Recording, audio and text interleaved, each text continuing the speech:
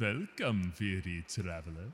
You have stumbled across a comedy chronicled of cranial confections, a frenzied fable of bewitching fiends, an enticing expose of eccentric evils. Should you brave ahead, you will find yourself lost, afraid, and cursed with everlasting knowledge of the terrible occult. Will you survive this journey? That I cannot say. But I can say it will be the lore of horror.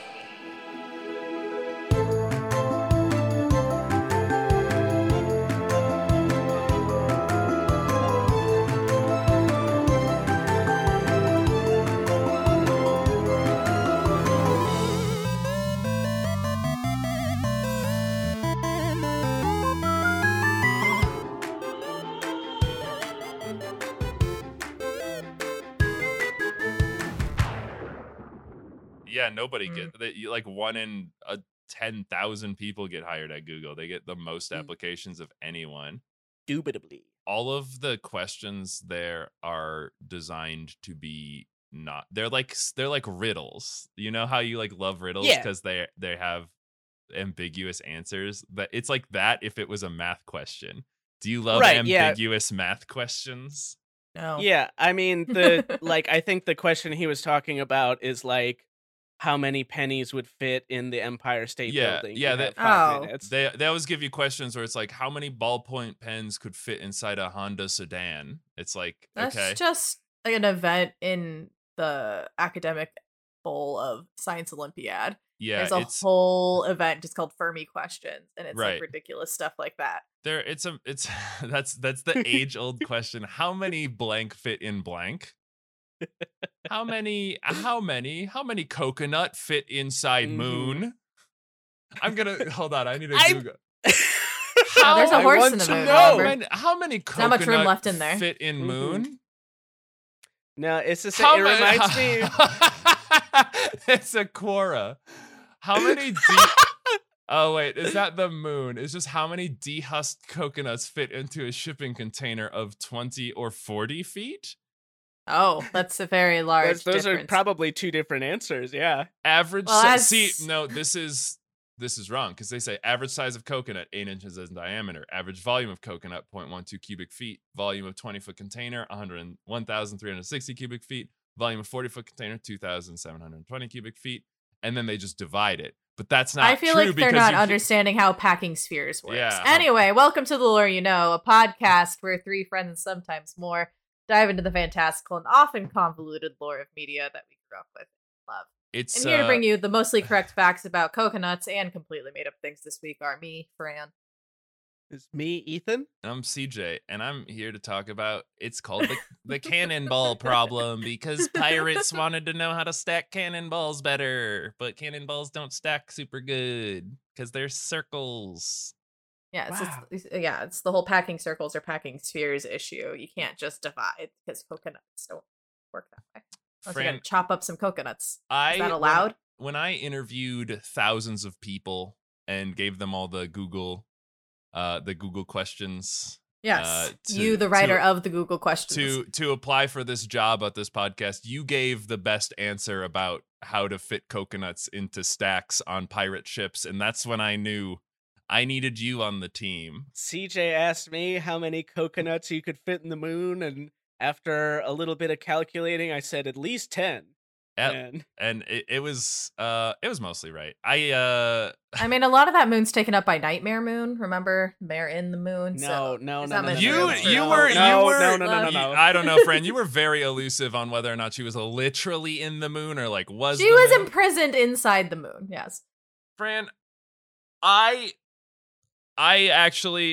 will give you this, okay? I recently was going through YouTube and I got a recommendation because that happens sometimes. And I made a podcast that I uploaded to YouTube about My Little Pony. So I do get a good deal of My Little Pony content. And I got the music video from from the movie. And I watched it and I was blown away by the animation and the raw power of this song that this which I knew because it was a unicorn, but her horn was broken, which I knew made her an outcast because she would not be able to do magic. And she doesn't have all of the powers of the dirty ground horses because I guess they have powers too. So Is this from the new My Little Pony? Because there's a Gen 4 and Gen 5, like the 3D animated ones. The 3D animated ones is out now, and people are not pleased with it. They're ruining a lot. They're just rewriting. They're ruining my childhood, and by childhood I mean my mid-20s when it came out. Both of you need to stop because we could argue about ponies all day and go watch our previous episode about My Little Pony. Go watch all of them. But yeah, but there's no time for ponies because what's that? What do we hear on the rooftop? The jingle jangle of Jack Skellington's I thought it was reindeer. Sleigh. Yeah, the clickety clack of skeletons playing their own bones like xylophones outside. That's right. It's a xylophone. It wouldn't clickety clack. It's spooky month, and we're doing Horror You Know or The Lore You Horror. I haven't decided which of those two names is better. Because the lore. It could be some third name that you just the lore you know. Anyway, we're doing spooky stuff. And what is spookier than the most played out of all of the spooky games? Zombies. That's right, Ethan. Zombies aren't just people who go to work every day and punch their cards so that they can afford their mid-sized condos that they technically don't own because they're part of a homeowners association. It's just renting. It's real zombies, the ones that eat brains. Oh, Ethan, that sounds better. Ethan, what is the scariest zombie game in the world? Stubbs the Zombie. That is true, but I have not played that or even know what you're talking about. So I was talking about Resident Evil, Ethan. Oh! The scariest game where you punch boulders and you shoot rocket launchers at zombies. And that's supposed to make you scared. Mm-hmm. But why? Why do we shoot rocket launcher at zombie and punch boulder? That's the real question. Existential fear. No, we're here. How many zombies fit inside boulder? How many zombies could fit in that boulder? It depends on the type of zombies. We'll talk about that. Those you can chop up. We're going to talk about the lore of Resident Evil. All of them. We're just going to make a bunch of these spooky videos and release them to you guys. And we'll see. Are there 8 of them? There is. Well, how many are there these days? Well, Fran, if you're going by mainline games, you may be correct. But as you can imagine, there's there more than just the mainline? Oh my God, Fran! Oh my God! Oh, okay. we have much to discuss. Is there a mobile game? Oh yeah, I mean. Does this very large and successful game franchise do mobile also? Have cheap mobile ripoffs? But that is a good question. We're going to be focusing on the just kind of main canon series today. We're not going to talk about all of the amazing movies and such. We are not going to talk about all of the silly movies. We're not going to talk about Resident Evil: Deadly Silence. We're not going Where did that come out? We're not going through all the mobile games where it's just like you're on, or they're not mobile games, they're handheld games where you're on like a boat and there's zombies there. And that's the game. You just got to get off the boat. We're not going to do that. That one. Yeah, it's fine. But listen, Ethan, what is Resident Evil game? Well, first off, it's not called Resident Evil in its home country of Nippon. It's called Biohazard. Which makes way more sense than Resident Evil, because I guess it's called Resident Evil because it was in a house, but that's absurd. Mario's not called homeless Mario because he doesn't live in a house. Wait, Resident Evil, and does the first one, does it take place in a house? Yeah, it takes place in a mansion. But we'll you know what, friend? That's a good point. We should shows what I know. We should start there. All right. I have to defend the decision to change it from Biohazard to Resident Evil though, because Can you imagine, like, in, like, was the 90s? Yeah, I can imagine the 90s, actually. Oh, but no, can you imagine your mom, like, you telling her, I really want this game called Biohazard. You're like, what is it about? Zombies. Well, that's, wait, is it just a game about, like, cleaning up filth? Or no, it's a horror scary game. No, Biohazard, because it's a biohazard. There's zombies, Ethan. Yeah, no, I get that it's an accurate title, but it's not a very good marketing title for America specifically. Oh my god. So we're starting off at the residence. It's a big, spooky mansion that looms over the trees at night, and a helicopter filled with elite tactical squad known as STARS is descending upon the grassy knolls. STARS, of course, is an acronym, but it doesn't matter because it's basically fantasy SWAT team where everyone's really competent for no reason, even though they're all just like regular police officers, kind of. And we have our... It's because they're properly funded, CJ. Okay, you're right. We need to give them more money for helicopters and guns, and then they'll take care of the zombie problems. And rocket launchers. And rocket launchers for zombies. You're right, Ethan. I think they already have those. I was for zombies. You gotta be prepared for anything. We have inside of this helicopter Albert Wesker, Barry Burton, and our two playable protagonists, Jill Valentine and Chris Redfield. Are those the only two important people I need to remember?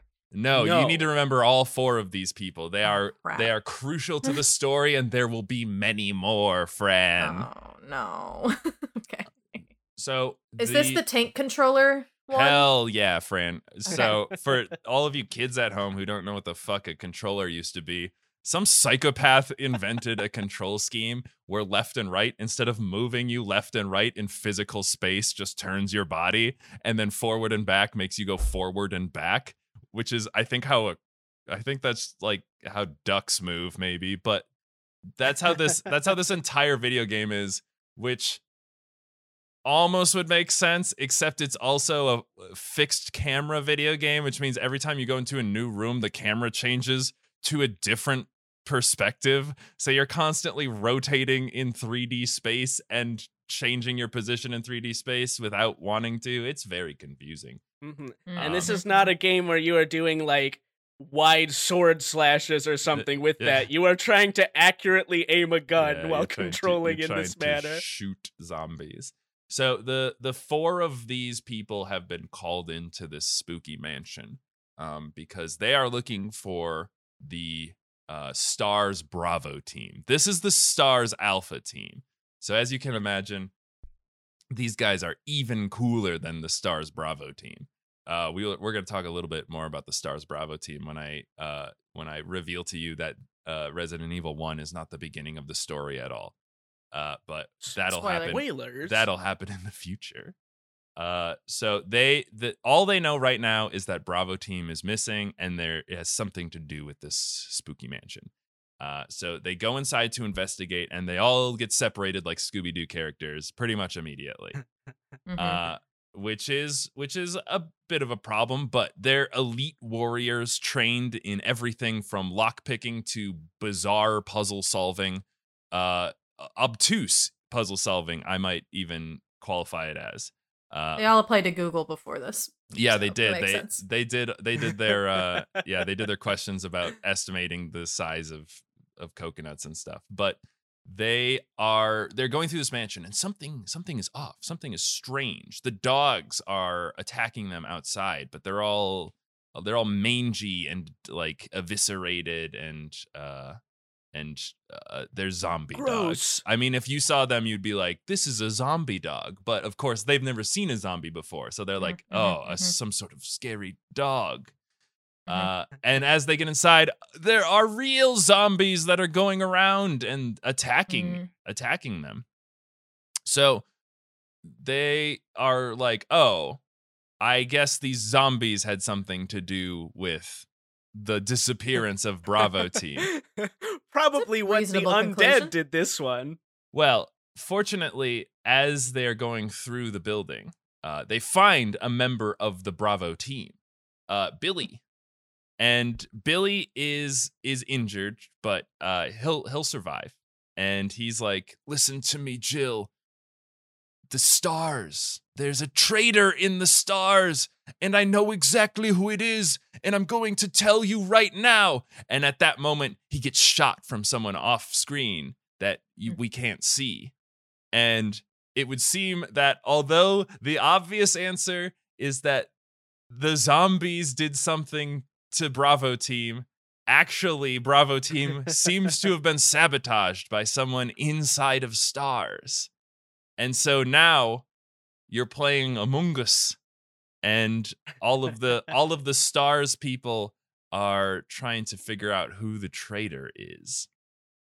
But it's not you, Jill Valentine, or Chris Redfield. You're playing as them, so I mean, my second guess was going to be Chris Redfield because that was the only name I could remember from the ones you listed before. Chris Redfield is not a traitor. He is a good, strong boy who's only on the side of justice. But there is also Barry Burton and Albert Wesker, the only other two important characters.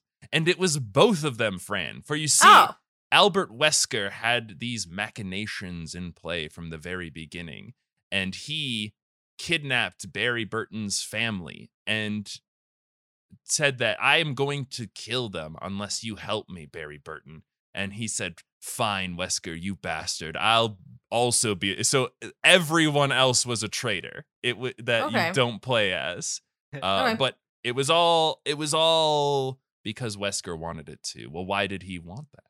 This is where I reveal to you that Resident Evil 1 is not the start of the Resident Evil series. What? Obviously, Resident Evil starts at Resident Evil 0. Which is actually the beginning of the games in the timeline. Was that released as like DLC someday? No, it's a standalone game called Resident Evil 0. Okay. And it is the game that reveals to us the origins of the zombos. So, let's go back in time to 1967. The white people are running around through Africa and they're like, this is great. We love it here. And there's so many cool things to do. And one of these cool things they do is they find a mystical flower. And the locals say that people who imbibe the stems and petals of this flower are imbued with superhuman ability, like strength and speed and intelligence. And these white men said, that sounds pretty good. What if we made super soldiers? Because these are ours now. White people love making super soldiers. It was Edward Ashford, James Marcus, and Oswell Spencer. They are names I will remember. Yeah, they are not all super important, but they are capitalists. Yay, we're back to capitalism. Woo! Capitalism. They discover this flower in West Africa. It's called the Stairway to the Sun. And they are going to continue research on it. But research is expensive, and you need labs and equipment and people. Where are you going to get all of that? Well, there's an easy way to get around that, Fran. You make a company, and then the company can get all the resources that it needs to continue the research. So True capitalism. Exactly. So they make the company known as Umbrella Pharmaceuticals. And this is where the Umbrella Corporation gets its start in 1968. Yeah, it turns out that even though they don't currently have a product with this flower, it's actually really easy to exploit people as a pharmaceutical company and become fabulously wealthy. Yeah. All you need is a mystical flower. Sounds right. They do end up making other stuff. There's these green and red herbs that grow all over the fucking place, which apparently have medicinal properties, and they turn that into like first aid spray and stuff. Isn't there a blue herb too? Yeah, that heals poison, but it also makes you vomit up a bug that got planted inside of your stomach if you have a bug planted inside of your stomach. Yeah, it's pretty gnarly. That's a real specific herb.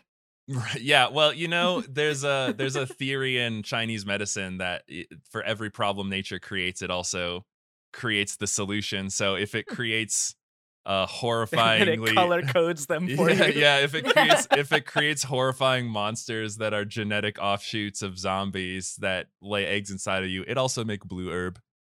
That's good. So these three men have slightly different motives.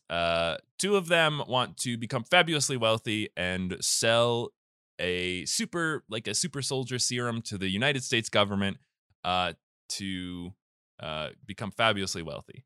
And the third guy, who is a wheelchair-bound man, wants to use it to fix people who are in wheelchairs and other such things. He wants to be able to heal people and then sell that cure with his pharmaceutical company to become fabulously wealthy on the side. Right. They are both capitalists and scientists, and so they head the research on this flower. But to do so, they're going to need a facility, preferably a secret one, in order to do this research. And so one of the three men, Spencer, Dr. Spencer, contracts a man named George Trevor to design and construct his mansion.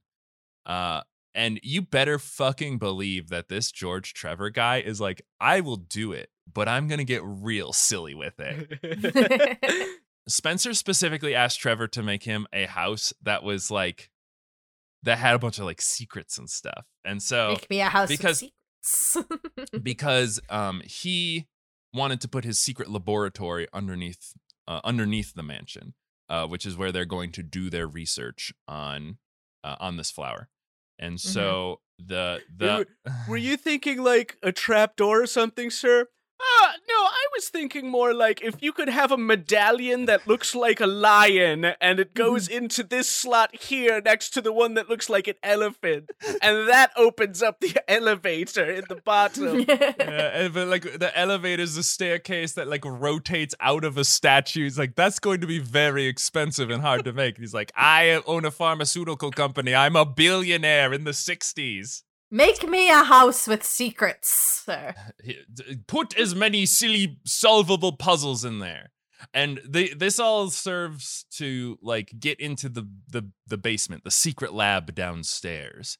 House is definitely not up to code. Which is absurd, because that means that he would have to solve all. I mean, he knows the answers, but like he would have to do the puzzles every time he needed to go to work in the morning, which is aren't the medallions like scattered about the house? Yeah, so, they're like does hidden. This imply that he puts them away before he goes to bed? They're like wakes up and grabs them again. Yeah, and like some doors you can only open with lockpicks, and there's like cranks. There's like several cranks. It's but then you have to put them back where you found them. This man's in a wheelchair. Exactly. Maybe he just had a backpack of like duplicates of all of it, so he had to like rummage through like, okay, where's the actual crank I need? Is it this one? Nope. I just imagine as you're searching through the mansion, you're finding all of these secret items, and you do keep finding discarded letters from the creator of the house, like, I am once again recommending to you, sir, that we just use a PIN code. It's actually quite secure. 17 digits, no one can guess. No, give me a crank. Cranks. Put it in this vase, please. Different size than cranks. The other door. Yeah, triangle crank, square crank. Axe cranks. Well, this man's very protective of his new house. As you can imagine, he just came up with all these a lot of money on riddles, it. spent a lot of riddles. So what's the first thing you do when someone builds you a labyrinthine house? You make sure you can go through all the doors. No, friend, you need to make sure only you are the person who knows how your labyrinthine house works. Oh, so he invites the Trevor family to the mansion to celebrate its completion. And he captures them and uses them as human experiments for his dark work. So that's now Spencer's the only person who knows the goofy house and all of its ins and outs. But he just made him a cool house. Yeah, he did. Well, all right, Fran, to be fair, I don't think, if I remember right, that he made the second floor of the house wheelchair accessible. Yeah. So there was some bad blood there for quite a while. Well, it sounds like that wasn't part of the requirements. I feel like the requirements were make me a secret house. If you're did not say anything about being ADA accessible. If the person who bought the house from you is in a wheelchair, maybe he just assumed like, hey, I know I didn't put it. Work, Ethan. I know I didn't put it in the list. It's not required. You can see how I can't get up to the second floor of my house, right? Listen, shitty contractors aside. It's not up to code. It's not going to be ADA compliant. Like, that's just how it goes. Trevor, his wife and his daughter are donezo now. They got human experimented on. But what experiment? Well, what's going on with this flower that they found? Well, yeah, they are doing research on the flower, and they discover that these superhuman abilities that you get that the West Africans had told the white man about are actually coming from a virus that lives within the flower, which they dub the progenitor virus. Is that how viruses work? I don't think that's how viruses work. If you eat flour with virus in it, it give you superpowers. Do viruses live in flour? Some do, probably. I mean, this one does. That seems wrong, but okay. We're fine. We're in video game land. So I mean, it's the whole, like, the virus reprogram your cells, and usually it is to make more virus, but this time it is to make superpower cells. Yeah. Sure. So they are having a hell of a time cultivating this plant in America. The flower that the progenitor virus is within grows in very specific conditions.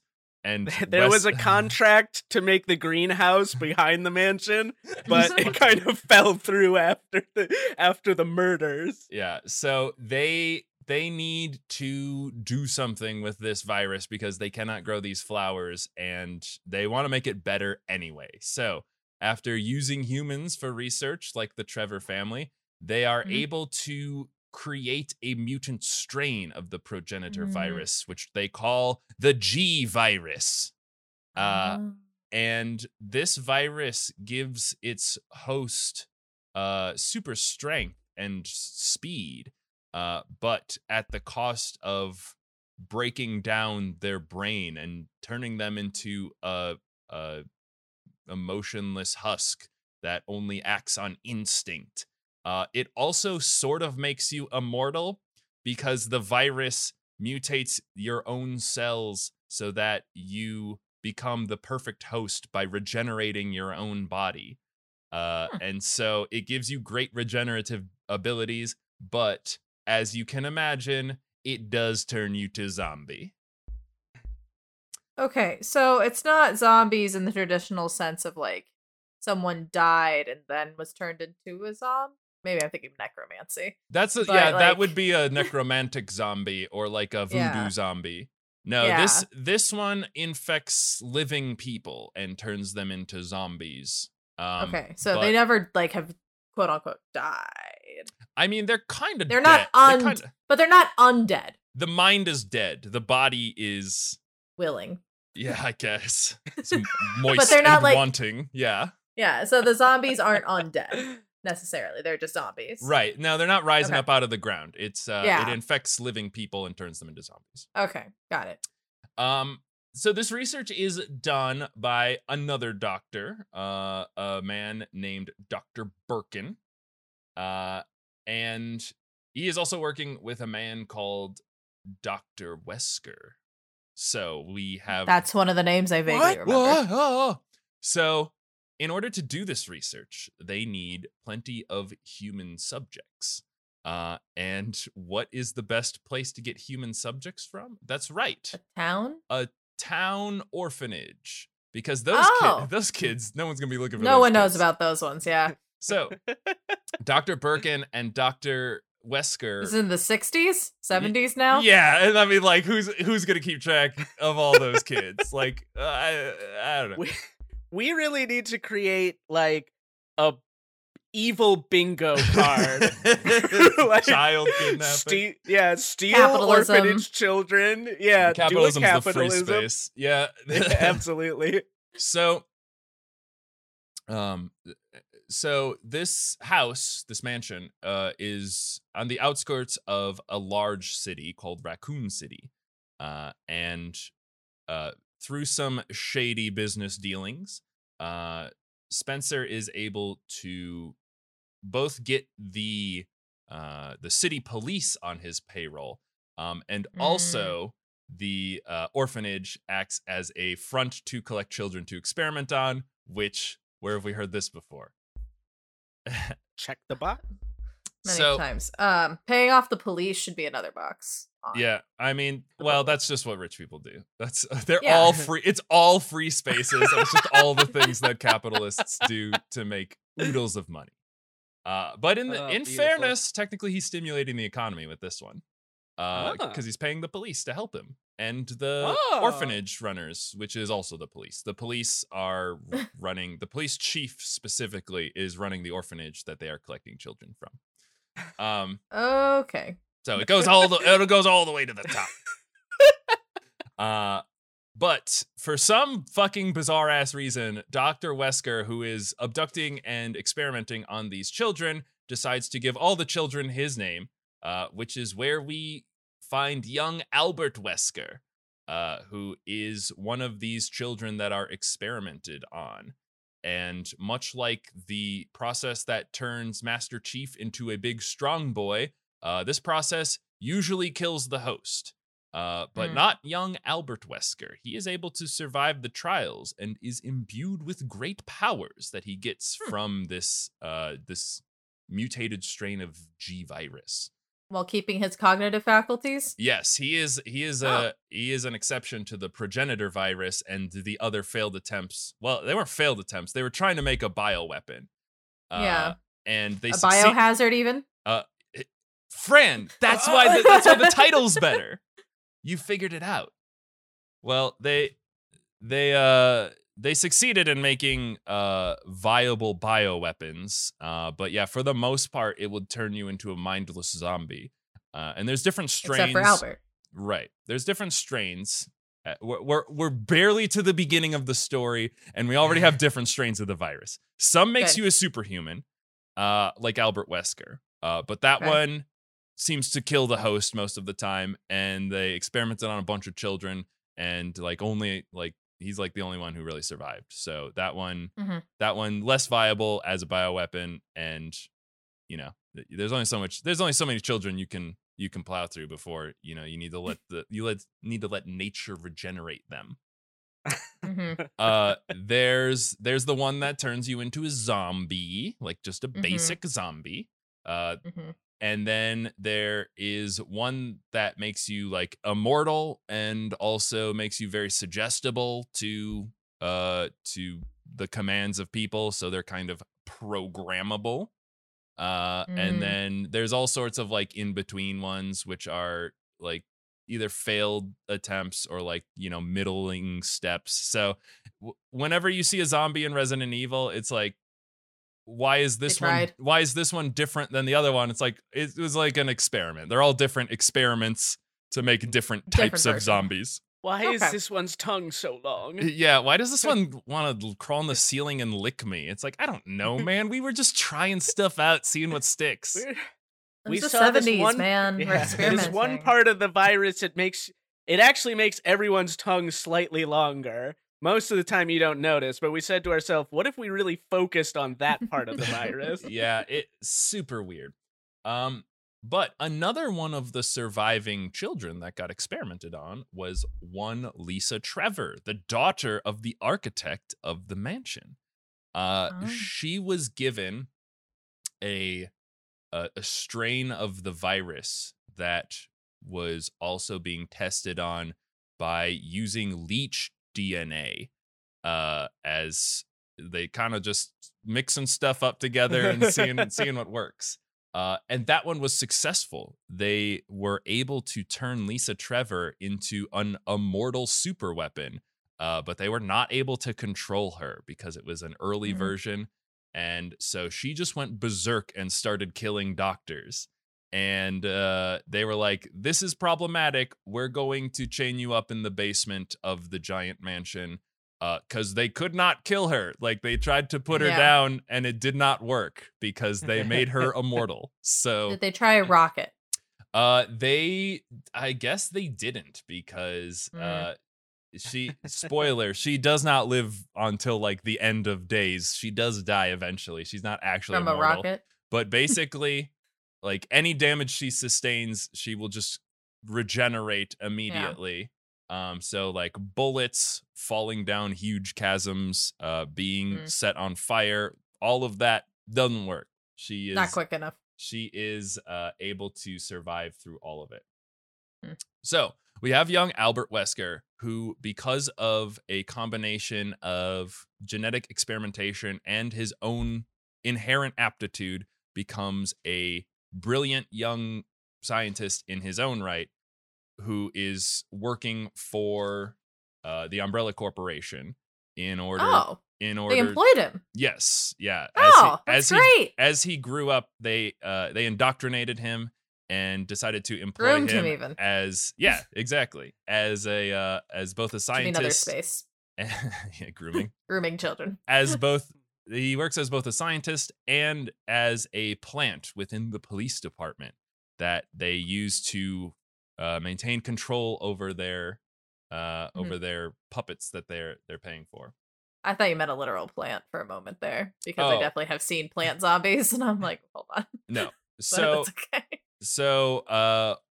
and so that is how Albert Wesker came to be the head of Alpha Team for the STARS department of the Raccoon City Police Department. So while Wesker is growing up, though, we have a couple new types of virus. We like the G virus. It's pretty epic.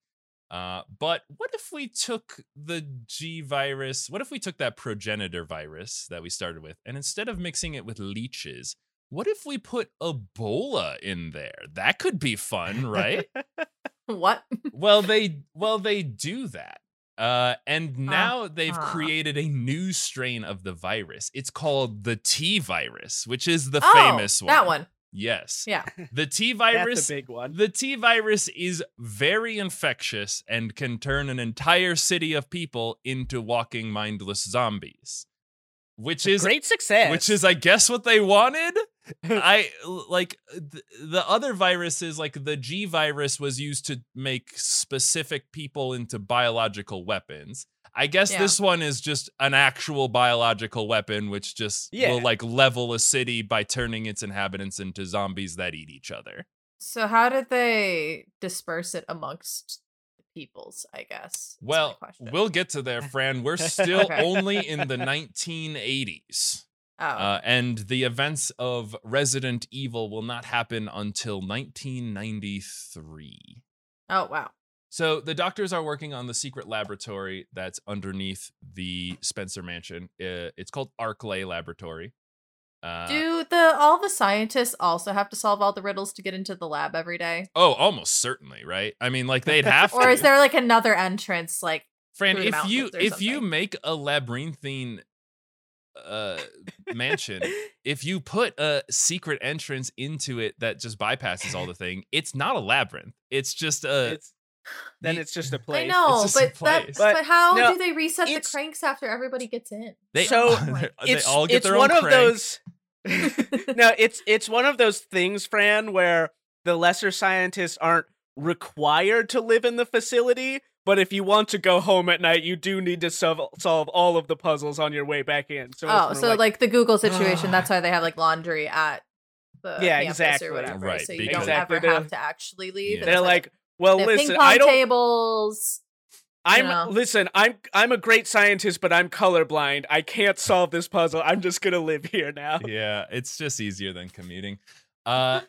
I'm sure the commute wasn't good because it's like outside on the outskirts of Raccoon City. I can just imagine. It's important to note too, like as you go through this, as you like discover these places in the video game, even like the laboratories are incredibly like hostily laid out. So like there's like they don't have there's not like a comfortable break room. There is a break room with a water cooler and there's like no chairs or anything. So you're just like standing around, I guess, in the break room. And it's like, all right, back to the whatever cryonic freezer lab or whatever I work in. Isn't that the whole point of like the modern office spaces? Like you guys have stand-up meetings and stuff like that and talk about scrumming and agile. Right, yeah, God, I love talking about scrumming. I don't know what these words mean, but I've heard them a lot. But I've heard them a lot, and I think they're pretty neat, and I think we should start doing them for the podcast. Okay, no sitting. Scrumming is a side effect of the T virus. It's psychotic to think that's that part of we would do that. So the super strength one is the being able to stand for all your meetings. Oh, that's why they did it. Yeah, so that and to reduce sick day usage. Yeah. They're like, oh, I'm sick. You are physically incapable of being sick. I made you into a superhuman. You are technically always sick with a virus we gave you. Cannot use that excuse. But you sign the contract and it excludes that virus. All right, so we have a T virus, we have a G virus, we have the progenitor virus, we have all sorts of other wacky bullshit. Things are going great. The three guys who are in charge are very happy with the progress, but they're not happy with each other. As I mentioned, there was a little bit of friction internally with these three boys. Well, one of the three boys had an accident where he was exposed to an in-progress T virus, and he perished due to that. Was it an accident, or did Spencer arrange it to have him killed?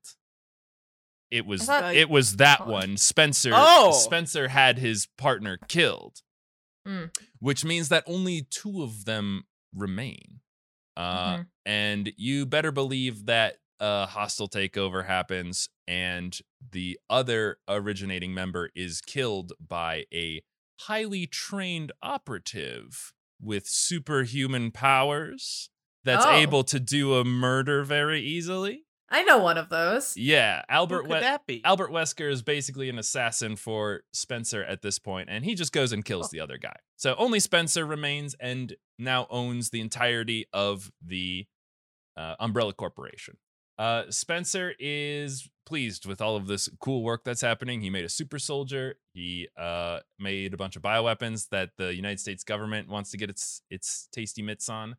And so he's like, this research is going well, but we need more space. And I don't necessarily want the virus that turns everyone around it into a mindless zombie that starts killing each other underneath my house. I just want my house to be where we do the super soldier virus. So I'm going to do the next best logical thing, which is to make a second laboratory, but this time I will put it underneath Raccoon City and have a huge underground interconnected facility that connects both not just to my house via underground tunnels, but also to other wacky places like the police department, which used to be a museum, so that it's most easy to get those orphan childrens into the lab and put them right into the underground facility. I was really hoping for another Mansion of Secrets, but I guess this is fine. I mean, I feel like he had a good instinct there where he was like, don't put that under my house. But then he did say, but connect it to my house. Yeah. And you were so close, bud. Yeah. You were so close. Well, it's all about transportation, right? Like transportation costs are huge. Exactly. Yeah. So this is the origin of so it's the Raccoon City Underground Laboratory, which of course abbreviates to NEST. And that is where they are going to that is where they're going to continue their research underneath Raccoon City for the next decade or so. And so we finally get to the 1990s. And we still have the major players. We have Albert Wesker. He is a plant for for Spencer. You think he is a real plant? No. He is a plant for Spencer inside the Raccoon City Police Department, and he's also a genius researcher, and he's also a superhuman who is infected with some G virus. Makes me feel really unsuccessful considering my age. Yeah. Well, no one experimented you on a child because you were never kidnapped. So I guess count your blessings. That we know of. Oh. Yeah. We have Brian Irons, who is the chief of police, who is inside of Umbrella's pocket. And he is running a child kidnapping ring that is based out of the orphanage. And we have the rest of the STARS member, the Special Tactics and Rescue Services, which is what STARS stands for. That actually abbreviates. That one actually does abbreviate. So, like, why the fuck? Like, it does. Okay. Do them all or do none of them. Christ. And within STARS, we have both the Alpha team and the Bravo team. The Beta team. And STARS works for the Raccoon City Police Department and is not affiliated, technically, with the Umbrella Corporation's own private army that they also own. However, the police department is secretly in the pocket of the Umbrella Corporation, and STARS is a part of that. And Albert Wesker is in charge of that, and he is also working for the Umbrella Corporation. Right. Okay. To be clear, the cops are good. It's just a few bad apples that are making them look bad. It's like the top one. The top. So, okay. Level I ones, always thought STARS was like a third party organization, but it's Nope. built within Raccoon City's police force. Yep. So Raccoon City Police Force has the STARS program as their like SWAT team. Their SWAT special. team. Mhm. Yep. Okay. And, so they have their all SWAT of the team. All the elite cops exist there. And they're being paid off by Umbrella, but Umbrella also has their own military army thing. Yep, which is kind of like, what's the fucking point then? But okay, correct. You are all caught up, and and now we are finally ready to get to Resident Evil 0. Oh, so that wasn't I thought all of that was Resident None of that was in any of the games. Where did that come from? Wait, Fran. What would the gameplay process be of what we've discussed Is it so a visual far? novel? I don't know. All right. So, what? remember when I said that they were doing research using leeches? Well, they are still doing that because I guess something about in the 90s. Yeah, in the 90s. Oh. And I guess something about leeches really works with the T virus and the G virus. Really like sucking. And Umbrella is doing all this research and keeping it under wraps, but every once in a while stuff kind of slips up and gets out, and they need Albert Wesker to send his team in to go basically kill everyone to keep it under wraps. So Albert Wesker is working as like a cleaner, where he is, if stuff is going badly, he'll send STARS teams to go just kind of clean up the mess under the guise of investigating a strange happenstance that they never actually get around to investigating. Again, they also have a personal army that they don't use for that thing. And control the media, I think. Like, they literally own everything, but they're like, well, we got to be very secret. We don't want the people to know what we're talking about, even though we are trying to sell this to the United States Army. How big is this city? Raccoon City? It's comparable to like Chicago. So it's like a big city. Yeah. That's large. Yeah, well, the Umbrella Corporation has its mitts in a lot of different pies, Fran. Oh, dear. And so we are ready to actually play as some STARS members. Specifically, our first STARS member that gets a name, Rebecca Chambers. She's part of the Alpha team? She's part of Bravo team. Bravo team. She is paired up with Billy Cohen. Remember that guy that was in the mansion who was like, there's a traitor within STARS. So he got promoted to Alpha team. No, he's in Bravo team. Resident Evil 0 follows Bravo team, Fran. This all happens before Alpha team is sent in to figure out what happened to Bravo team. This is the thing that happened to Bravo team. Bravo team is is sent in to investigate a train, because this train, which is owned by Umbrella Corporation, is it has got these the leeches got out. The leeches with all the virus in them. And that's unfortunate. And they turned all the people on the train into zombies. Fuck. So That'll happen sometimes. Bravo team gets dispatched to go kill all these zombies. And they do so through the course of the game, but they know too much now, and Wesker needs to get rid of them. And so the Bravo team is able to escape getting killed by all these zombies, and now they know that zombies are real. And they get into their helicopter and they fly away. But the helicopter crashes. What are the chances? Well, 100%, because Albert Wesker sabotaged the helicopter so that it would crash, killing the Bravo members. But they survive. And where did they crash? Why, it's at the Spencer Mansion, no less. And so they seek refuge inside of the Spencer Mansion.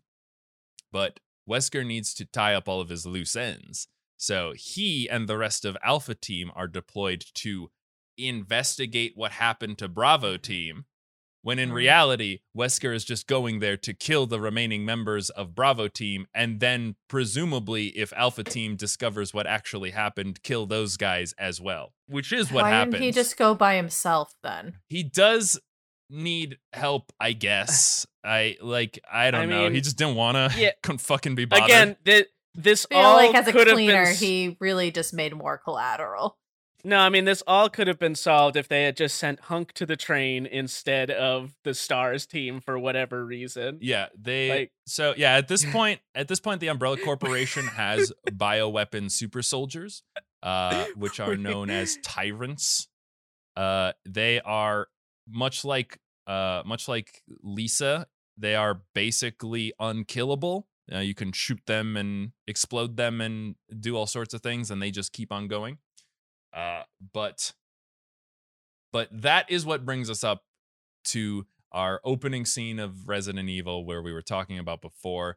But now we know it's not brave warriors coming in to help their fallen comrades. It's actually a false flag operation in order for Wesker, and as I mentioned, Barry is under threat of his family being murdered, is also helping out.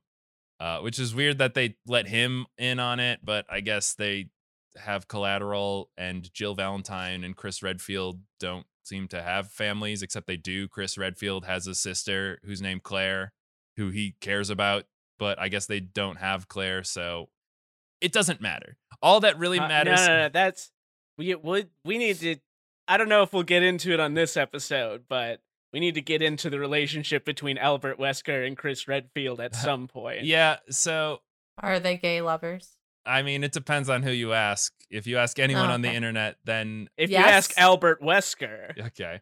He does... They have a fun little rivalry together, because they're on the same team. So they already had like a rivalry. Oh, they are on the same team. To be the cool... I get it. They have a rivalry to be like out-cool each other, and then they figure out that Wesker is he's not really a traitor, right? He's always been doing the same thing. Yeah. But they discover that he is working for Umbrella, and so they don't like that. And so once that happens, then they go from being like rivals to just straight up nemesises with each other.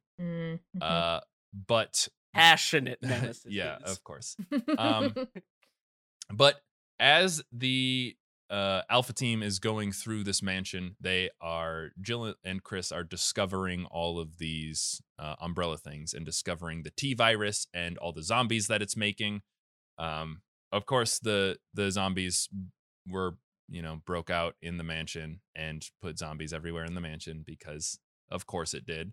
Albert Wesker I said he wasn't a traitor. I lied, like Albert Wesker. He is actually a traitor. He is working for Umbrella Corporation, and he's a secret agent kind of for them.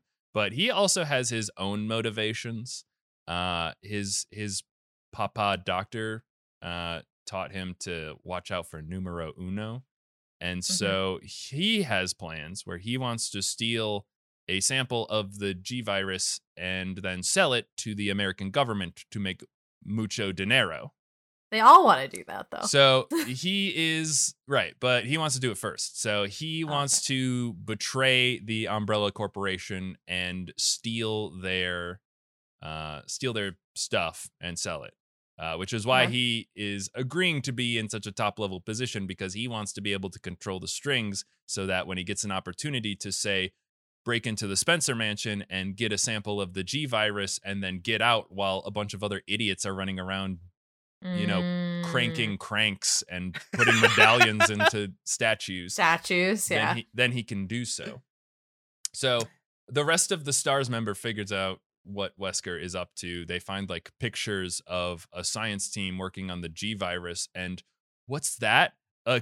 So this part's really funny. I just have to mention this part because in the original game, they took a real picture of real people dressed up as doctors all in a line, because this whole game has pre-rendered backgrounds and everything to save on space. So all of the graphics they look really good, but they're just pictures. So a lot of the assets are just like pictures that they put into a video game. So they took they took a picture of a bunch of guys dressed up like doctors, and then they superimposed the video game character Albert Wesker next to all of them, also dressed up like a doctor, so that you, the player, know that Albert Wesker is actually one of the doctors behind the virus research. I'm gonna have to see what that looks like. So good. It's very good. They changed it in the remake, much to the detriment of the remake. The original Resident Evil also had a full motion video opening where it had real people dressed up like, it's very good, friend. They had real people dressed up like these video game characters. But was there a real person Albert Wesker in the opening video? Oh yes, Ethan. Why didn't they just use him in the picture? Because you need to know that the video game Wesker is the traitor. But there's a real person Wesker who represents the video game Wesker. That wouldn't play, Ethan. You don't know what you're talking about. Anyway, Albert Wesker is a traitor to both STARS and to the Umbrella Corporation. But it doesn't matter, because remember how I said that they had bioweapons known as tyrants, which are basically unkillable, and also their arms are like gooey swords? Yeah. Well, I don't remember that part. They come across one of these tyrants that is inside of a Saiyan healing vat, and it's just like floating around in there. And Wesker goes, well, now that you figured out that I'm a traitor, I'm going to have to kill you. But instead of just putting a bullet in your head like I did with Billy, I'm going to release this tyrant and tell it to come kill you, which he does. But this tyrant that he releases, I guess, is still in beta testing, because it immediately just shoves its huge sword arm through Wesker, killing him on the spot. And that's unfortunate. And then it goes on the loose after the remaining members of STAR who are alive, Barry, Jill, and Chris. And they're trying to get they're just trying to get the fuck out of here at this point. They have all Mission failed. They have all of this information and they want to fucking bounce. And that's fair. Now that Wesker's dead, Barry's like, oh, I'm a good guy again, because the guy who was threatening my family is dead. So I'm with you guys now. So Barry was not a bad guy. He was just being blackmailed, and his family was being threatened. But now that Wesker's dead, he is back on the good guys team. I forgot to mention another very important member of STARS, who is Brad. Brad flies the helicopter, but he got really scared when he saw all the zombies, and so he flew away. But at the end of the game, Brad becomes a brave boy, and he comes back to save his friends with his helicopter that he pilots that he needs to pick up his friends with. But fortunately, Brad also comes back with a rocket launcher, and they use the rocket launcher to explode the tyrant and they all fly away on Brad's helicopter just in the nick of time as the, of course, entire facility that is underneath the Spencer Mansion does have a self-destruct sequence. It is activated by the heroes, and they do blow all of it up. I guess there's a scientist under there that's like, someone activated the destruction sequence! Quick, get the key that's shaped like a puma to stop. No, that's a cheetah, you fool! You've doomed us! Your inability to tell large cats apart has failed us for the last time. No, all of the scientists have been killed. They do the weird thing where it's like, we need scientists to help us do research on this virus, but also once they do research, it's like, you know too much, and then they turn them into zombies or whatever. Or they turn themselves into zombies sometimes. That happens. It was the 80s, yeah, you know. Well, it was the 90s now. Well, 90s, yeah. So, question then. Yeah. There was the immortal girl in the facility. That's right. Chained up. Did she die? Well, did the rocket launch murder her? Well, Fran, she's still there. For now, all that we know is that the Spencer Mansion has exploded, and our 4 remaining members of the STARS team, Jill, Chris, Brad, and Barry, have all been able to escape back to Raccoon City. Oof. That's the end of Resident Evil 1. And now, of course, we've gone through Resident Evil 0, we've gone through Resident Evil 1, and so next on our list, that's right, Resident Evil 3, Nemesis. Resident Evil 3 Nemesis, but not actually the third one. Right. Well, it's the third one. But it is actually the third one. But it's not the third one that was released. Actually. Correct. Yeah. So what we've referred to now, is all grouped together as the Mansion incident. Bravo team starting on the train, getting to the mansion, Alpha team following them, discovering all this stuff. That all happens. Which, guess what? They bring all of this stuff that they have discovered to the police chief, Chief Irons, and he goes, that's fucking bullshit, dude. There's no way there were zombies. And also, the mansion blew up, so there's not even any evidence that what you're saying is true. Even though they're like his SWAT team, and it's like, these are the people that would do that. All right, listen, I know that he's evil and he's like in their pocket and such, but also they came to him. He gives them orphans to experiment on. Fran, he's evil. Oh, yeah, I forgot that part. Yeah, but also when you come and start talking about zombies, I feel like it's your manager's job to say, no, that's bullshit. No, you were not late to work because of zombies, okay? All right. Well, I'm just saying, like, a bunch of them died. So, like, why would... But it doesn't matter. Obviously, this is happening because Chief Irons is in the pocket of Umbrella and is doing a cover-up. The surviving members of STAR are like, this is bullshit. Chief Irons is covering all this stuff up. We are going to go rogue. We're going to leave the department, and we are going to start investigating on our own because we're going to find the truth. So Chris, Jill, Barry, and hey, guess what? Rebecca survived. So she's also out and about doing stuff. But I'm also here. Yeah, but like I said, she doesn't come up as much and nobody cares about her, but she is the only surviving member of Bravo team. So they are the people, they know the truth, and they're trying to discover what Umbrella is up to and how deep does the rabbit hole go. So Chris is like, well, I'm out of here. I'm going to Europe to go investigate because Umbrella Corporation has got their fingies and lots of pies, and he's got a lead that there's some shenanigans going on in Europe. So he goes off to investigate that, and Jill stays in Raccoon City to investigate further. And this is when we get to the beginning of the gameplay of Resident Evil 3: Nemesis. So you remember that there are Tyrant class mutated. They're called BOWs, which is just the Bows. Yeah, well, it's the shortened abbreviation for the bioweapons, which are just like mutated organisms, like people or whatever, that get turned into super soldier weapons. Well, one of these kind of tyrant-ish class things is known as codename Nemesis. And it is a successful experiment by the Umbrella Corporation to create a super soldier that was completely obedient to all of their demands. And wouldn't kill their own guys by stabbing them in the chest. Unlike Albert. Unlike the one that Wesker activated, which he was immediately stabbed in the chest.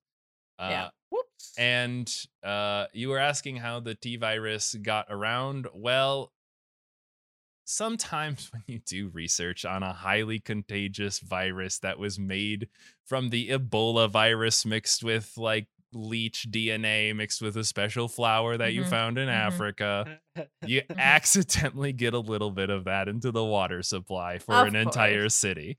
So everyone who drank city water turns into a zombo in Raccoon City, which is why I use a filter.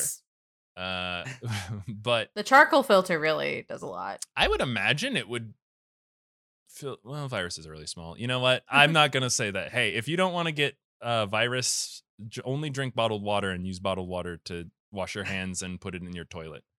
Even though bottled water is also from like Fran, don't big water's going to come after us if we let people know that on our podcast.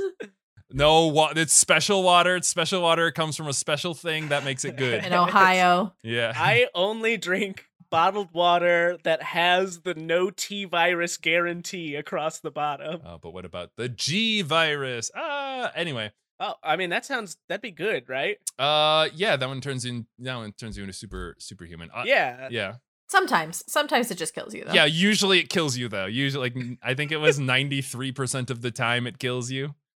Well, so if the sample size is only like 24 kids, if you think you're and one of them made it out, I feel like you have pretty good right. That's not a great sample size. Well, if you were like Albert Wesker, then you would survive. But I do not think you are because he is radical and he wears awesome sunglasses. He's getting his sunglasses. All right. Awesome sunglasses. There you go. Okay, here's a little treat for you, audio only. The sound of Ethan putting on sunglasses so that me and Fran and whoever's watching on the YouTube video can see. I like it. So the Nemesis is online, and Umbrella does not like all of the things that Jill Valentine has discovered. So they say, Nemesis, go kill Jill Valentine, which is happening at the same time for some reason that the huge outbreak in the Raccoon City water supply starts to infect all of the people and turn them into zombies. And this is the first big zombie outbreak that defines the rest of the world in the Resident Evil world, because this zombie outbreak is, you can't cover this one up. It's a whole city. Everything is being destroyed. But still, for some reason, they send Nemesis after Jill Valentine because she knows too much. And so the majority of Resident Evil 3 is just Jill trying to survive the zombie outbreak in the city. And she meets up with Carlos. And the two of them have a little bit of a will they, won't they vibe, because Carlos is a bit of a flirt. But he also works for the Umbrella Corporation's private military, which has been assigned with killing all of the zombies because they don't want all of the zombies to get out. Because it's hard to sell your stuff to the United States government when the entire world is zombies. Well, they probably should have focused on putting like a barricade around the city first. And so they don't want the zombies to get out. Well, they do, right? And they keep they're trying to keep all the zombies in Raccoon City. That's the plan. Yeah. And so Nemesis is chasing around Jill. Carlos is, even though he works for the Umbrella Corporation, he's kind of an idiot and he doesn't realize that this is all Umbrella's fault. He's not a bad guy. He's trying to do the right thing. But his team has their own Albert Wesker style dude who is in the pocket of the Umbrella people, who is also trying to kill Jill Valentine because the Umbrella Corporation wants Jill Valentine dead.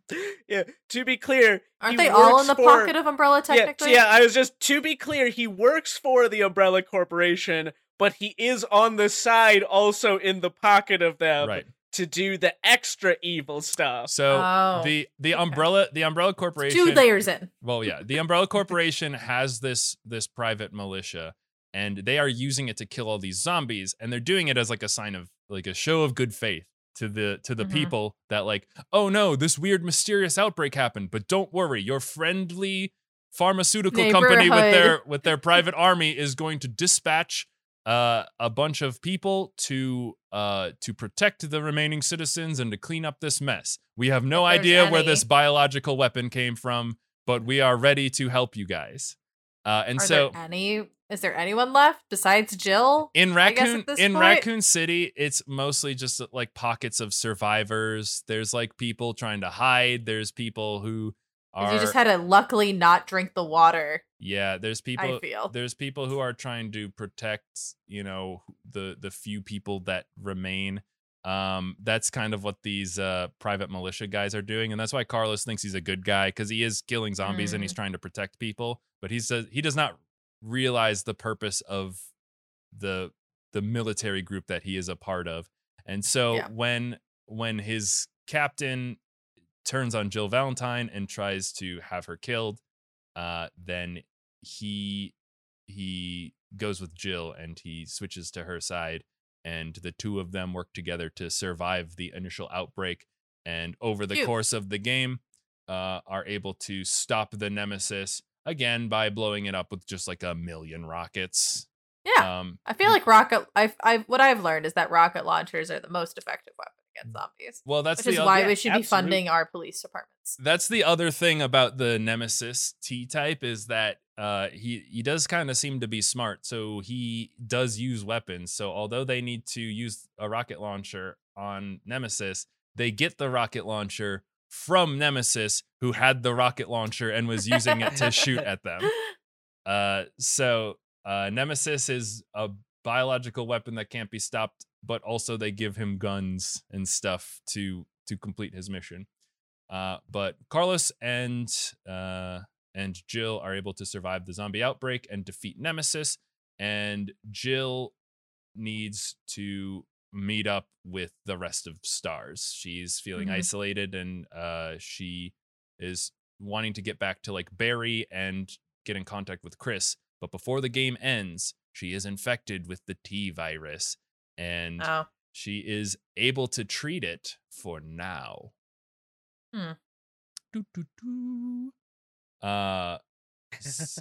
So while all this is happening, Chris Redfield, the main character from the first initial game, I wonder what his sister's up to. Well, she's trying to find him. Is she from Raccoon City? Yeah. So the younger sister of Chris Redfield, Claire Redfield, is trying to get in contact with her big bro. She knows that he is an agent for the STARS group in Raccoon City, but she does not know all of this zombie outbreak bullshit. And he has been lying to her about vacationing around Europe and stuff like that, because he does not want her to get involved in all of this wacky Umbrella Corporation bullshit. So he has been under the guise of vacationing through Europe and sending his sister postcards and stuff like that so that she doesn't worry. But he starts to lose contact with her, and then she starts to get worried. So she goes to the only place where she knows people that could maybe get her in contact with her big brother, which is the Raccoon City Police Department. So Claire Redfield is traveling to Raccoon City to find out more of what happened to her brother, because she doesn't know where he is or what he's involved in. And where was she before this? If she's she's like college age. She was like out doing college girl stuff. Okay.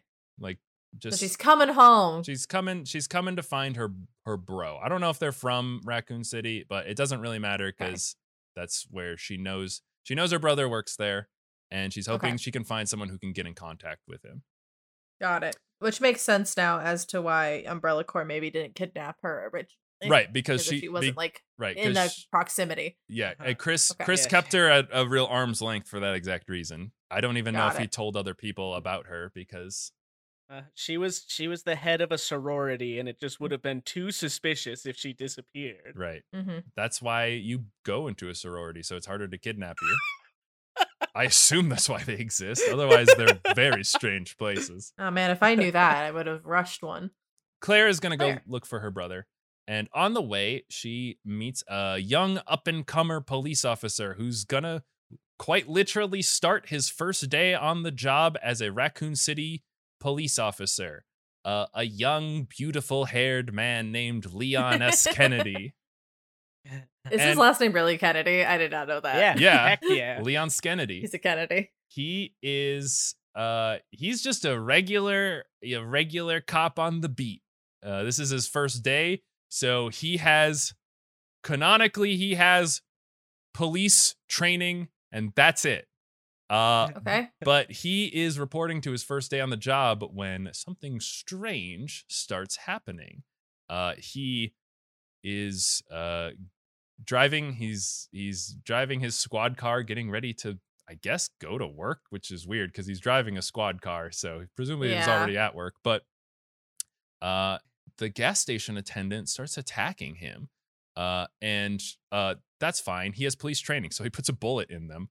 But while he's there, he meets up with Claire. Yeah, he was made for this job. While he's there, he meets up with Claire, and Claire goes, "Oh, you work for the Raccoon City Police? That's perfect. I can tell because you shot a guy. I can tell because you shot a guy without hesitation." I need to get to the Raccoon City Police Department because I need to find my brother, Chris Redfield. And Leon goes, "I know Chris Redfield. He works in the STARS department at the police department that I work at." Okay. So all right. We can travel together to the police department and keep each other safe. And we won't ever get split up and have two different side adventures when we get there. Of course. So Leon Kennedy and Claire Redfield are going to the police department. And in the background of all of this, the events of Resident Evil 3 Nemesis are unfolding. The main city outbreak is just beginning. And so it's like concurrent. Yes. So Claire is off getting chased by Nemesis in one part of the city. But Leon and Claire are going to the police department to find more information about Chris Redfield, and Leon is just helping with that because he's got nothing else to do. So Leon and Claire get to the police department. Whoops, they get separated almost immediately. And Leon is going through the police department. He is a little unfamiliar with it because it's like his literal first day on the job. But he discovers that the police department used to be a museum made by an eccentric architect who put a bunch of puzzles and bullshit in it, which is why the police department has a bunch of puzzles and bullshit in it. And of course, because the people who run the Umbrella Corporation inherently like that silly bullshit and needed to connect their underground facility to the police department, they did connect pathways from the Nest laboratories underneath the city to the police department via a bunch of wacky medallions and bullshit like that you have to insert into statues to make spiral staircases. Seems reasonable. Oh, it's so good. It's pretty good. Well, Claire is realizing that her brother is wrapped up in all of this zombie bullshit, and she is not able to get in contact with him, but she does discover the research that he's been doing and sending back to the remaining good members of STARS, namely Jill Valentine, who is his main contact. Remember how the head of the police department is in charge of an orphanage where they kidnap children and do experiments on them? Yep. Well, there's one child that's important in particular, Sherry Birkin, who is the daughter of one Dr. Birkin, a researcher for the Umbrella Corporation, and one adopted daughter? Nope. Biological actual daughter. Biological daughter of Dr. Birkin. Dr. Birkin wants So stupid, man. Dr. Birkin also wants to betray the Umbrella Corporation like Albert Wesker did. Yeah. He wants to take his new virus and sell it to the American government for buco dinero. However, was there just at some point like some American government agent who like did a tour of the facility? It was like loudly, these sure are some interesting sciences you're working on. I sure would pay a lot of money to whoever brought this to me. Which is inherently how business contracts with the American government work. But whatever. So, Dr. Birkin is going to betray the Umbrella Corporation. So, they are going to take his daughter into the orphanage facility, which is being monitored by the police chief. And actually, there are two Dr. Birkins. A boy Dr. Birkin and a girl Dr. Birkin, who is Sherry's mother. They are a married couple who are also very smart doctors. But the Umbrella Corporation figured out this plan of the male Dr. Birkin, Dr. Daddy Birkin, and they have him killed by one of their private militia teams, if you can believe. But he had a plan because he made a cool G-virus that, as we know, makes you invincible. So before he died, after being shot like 1,000 times with bullets, he's still able to inject himself with the G-virus. And doing so turned him into a monstrosity, but kept him alive and kind of remembering his old memories, though not really. Upon seeing what happened to her husband, the mommy Birkin decides that he needs to be put down because he's turned into a giant monster with a huge arm that has a giant eyeball in it, and he's running amok. Oh, it's that guy. It's that guy. I vaguely remember this from the game. That's poor spousal communication. It sounds like they weren't really on the same page for any of this. So, what do corporations love to do besides have their employees betray them and steal technology? They love kidnap children. They love to hire. They love to hire corporate espionage spies to infiltrate companies and steal their stuff. Enter Ada Wong, a corporate spy who has been tasked with infiltrating the Nest facility in order to get the sample of the virus that Dr. Birkin was working with so that she can bring it to her company and they can sell it to the American government to make buco dinero. Why? There's so many people who are trying to sell this virus to the American government. Right. Well, she says that she's an FBI agent, but that's not true. She's a corporate spy. So what's the difference? I just thought that I'd do the big reveal because it doesn't matter. Ada Wong is yet another character who will betray anyone at the drop of a hat for her own reason that she was like, actually, I was working for myself this whole time. She's another beautiful lady who more or less throws herself at Leon, and he's like, what? She actually kind of has control over Leon because for a long time she just kind of shows up in Leon and Ada are kind of intertwined in their stories for the rest of the game series. So while all this Dr. Birkin stuff is happening in Nest, Leon is uncovering the secrets to the police station up top and discovers the pathway to the Nest facility and meets up with Ada Wong, who wants to explore the Nest.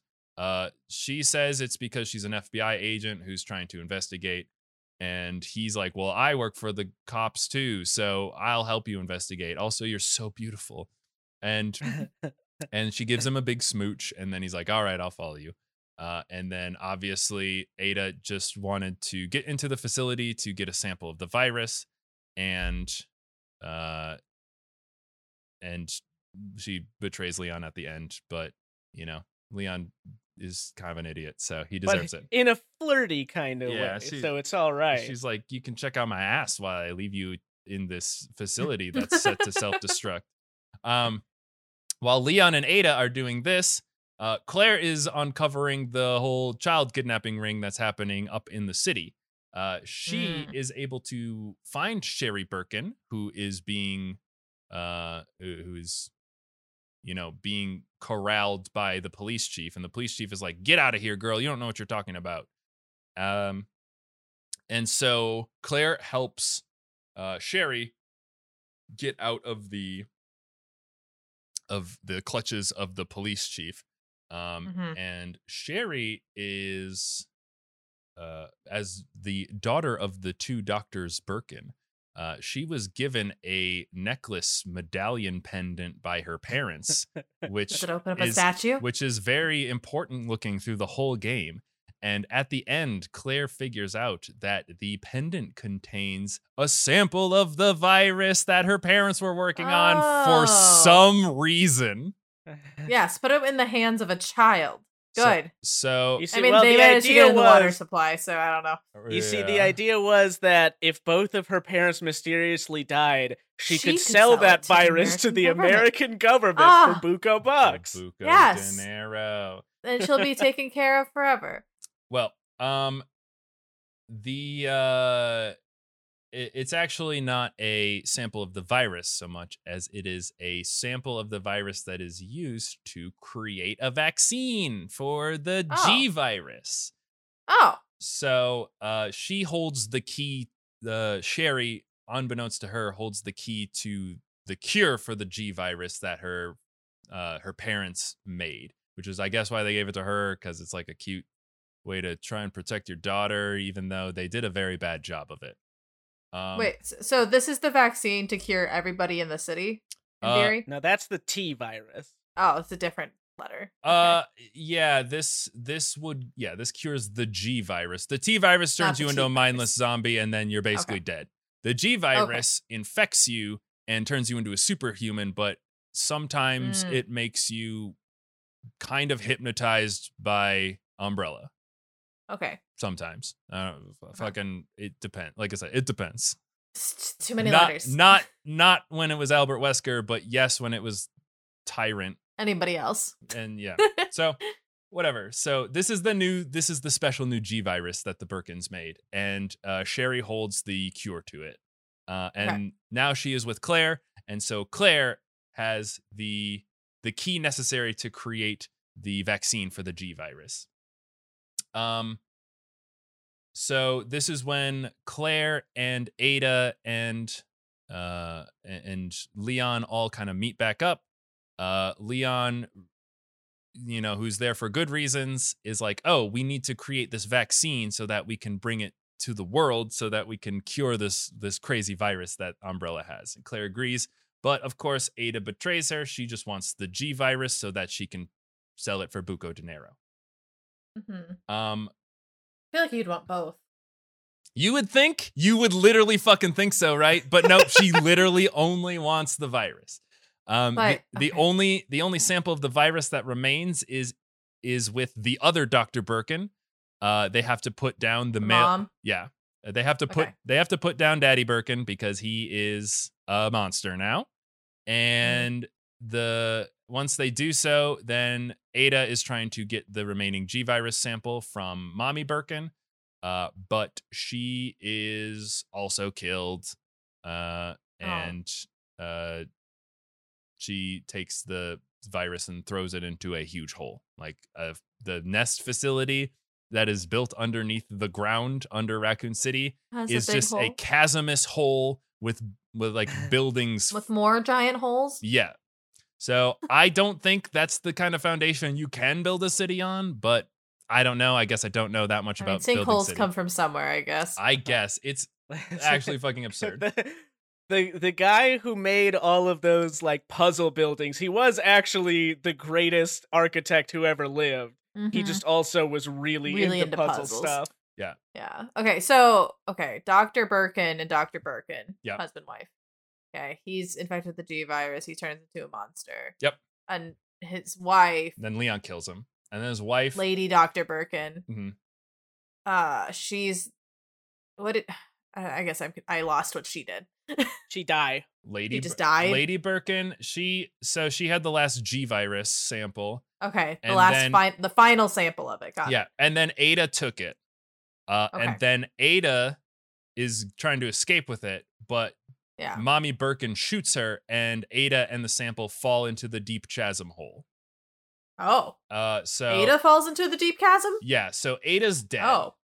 Oh. She falls into a deep hole with the G virus. And also Mommy Birkin perishes as well. She was very injured from all this zombie shit and from the clash with Ada, and so she is dead now too. And what does she do before she dies? That's right, sets the self-destruct sequence for the entire Nest facility, because why not? Why not? So Leon escapes. He's like sad that Ada's dead. But she betrayed me, but she's so attractive. She had rockin' baps, dude. She's a hot dude.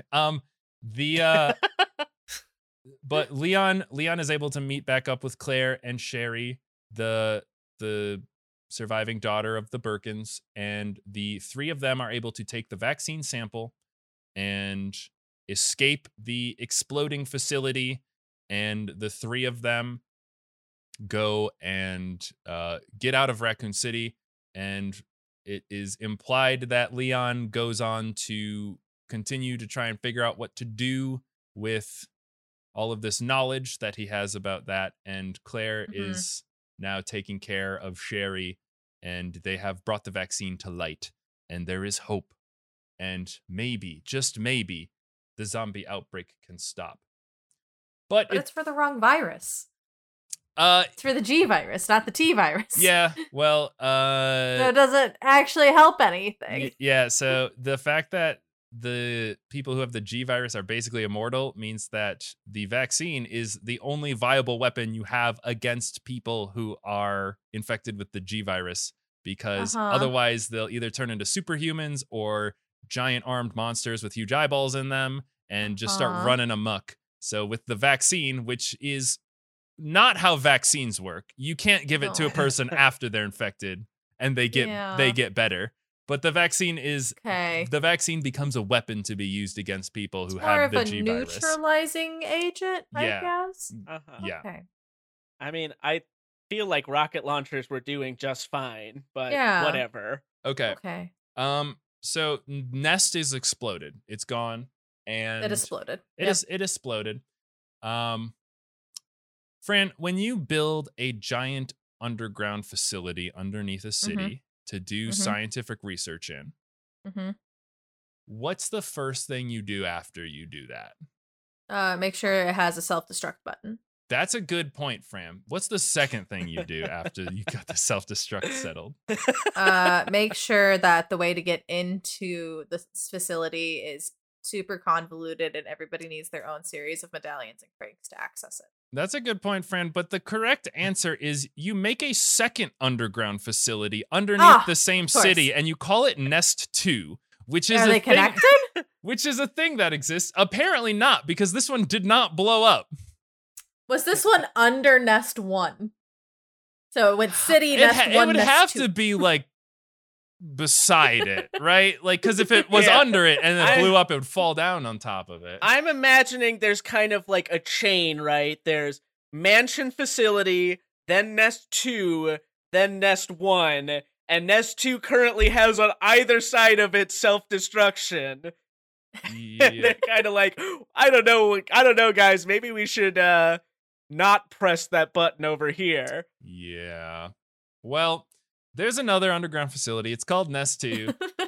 And the only reason it's important because we have a character that we know is infected with the virus. If you recall, Jill Valentine got infected. Yeah. Jill is dying. She's infected with the T virus. And the Nest facility that has all the research to make vaccines for stuff has just exploded. But it's okay. There's a second Nest facility called Nest 2.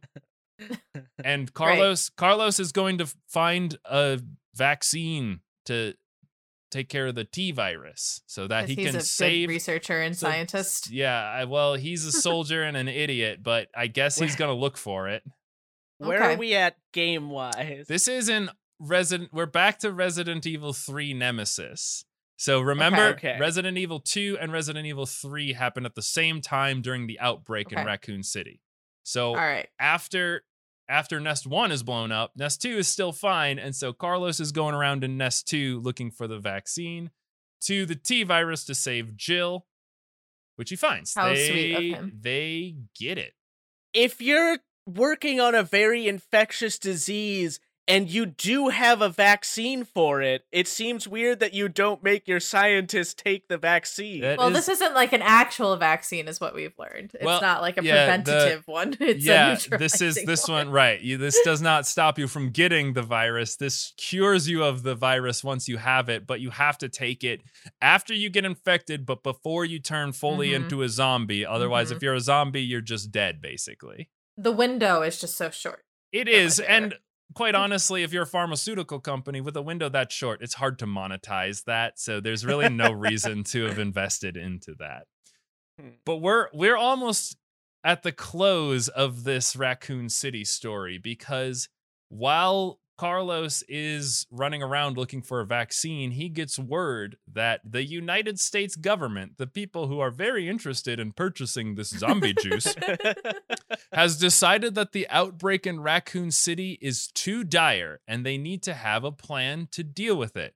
This plan is to carpet bomb the city into oblivion. Oh, it is rockets. Yeah, they're going to blow up the entire city of Raccoon City in order to stop those zombies. Does this take place over? So this has been like 2 days. Where the outbreak happens. That's some fast government response. I'm impressed. The outbreak happens. The city goes to shit, and then they decide that they're just gonna blow it up. Cut our losses. Wow, that is impressive in terms of government is response. usually. Yeah, the government is usually faster on response when it comes to blowing things up than it is to like sending aid or the like. Yeah, you're right. So Carlos is able to cure Jill Valentine, and the two of them get betrayed by Carlos's team leader. We already talked about that. But he's unsuccessful, and the two of them are able to escape the city before the United States government destroys it with missiles. So Carlos is alive, and Jill's alive, and Leon escaped, and Claire escaped, and Sherry with the child. And Sherry is with Claire. They do not say what happens to Sherry. They put her in an orphanage. Hopefully that one's not controlled by Umbrella, though it probably is. So whatever. Just put her in an orphanage and leave her there. Yeah, I guess. And so Leon and Claire have vowed to take down the Umbrella Corporation because of all the bad things that they did. Claire still needs to find her brother, though, and they are. She goes off on her own journey. She has to go find Chris, who is in Europe. And they reunite, and the siblings Redfield are both on the same team now, and they are like, we got to take down the Umbrella Corporation. So all right. So we have Leon and the Redfields, Chris and Claire, and Jill Valentine and Carlos technically, but I don't think he comes up at all later.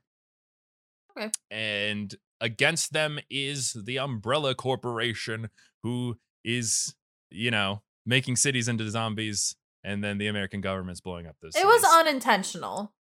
But they didn't mean to turn the entire city into zombies. We're sorry. Actually, they really didn't mean to. That's what it's supposed to do, but they didn't try to do it on themselves. They didn't want to do it to an American city. Right. Unless the American government decided that that's what they wanted, because again, they're just going to sell it to the highest bidder, so.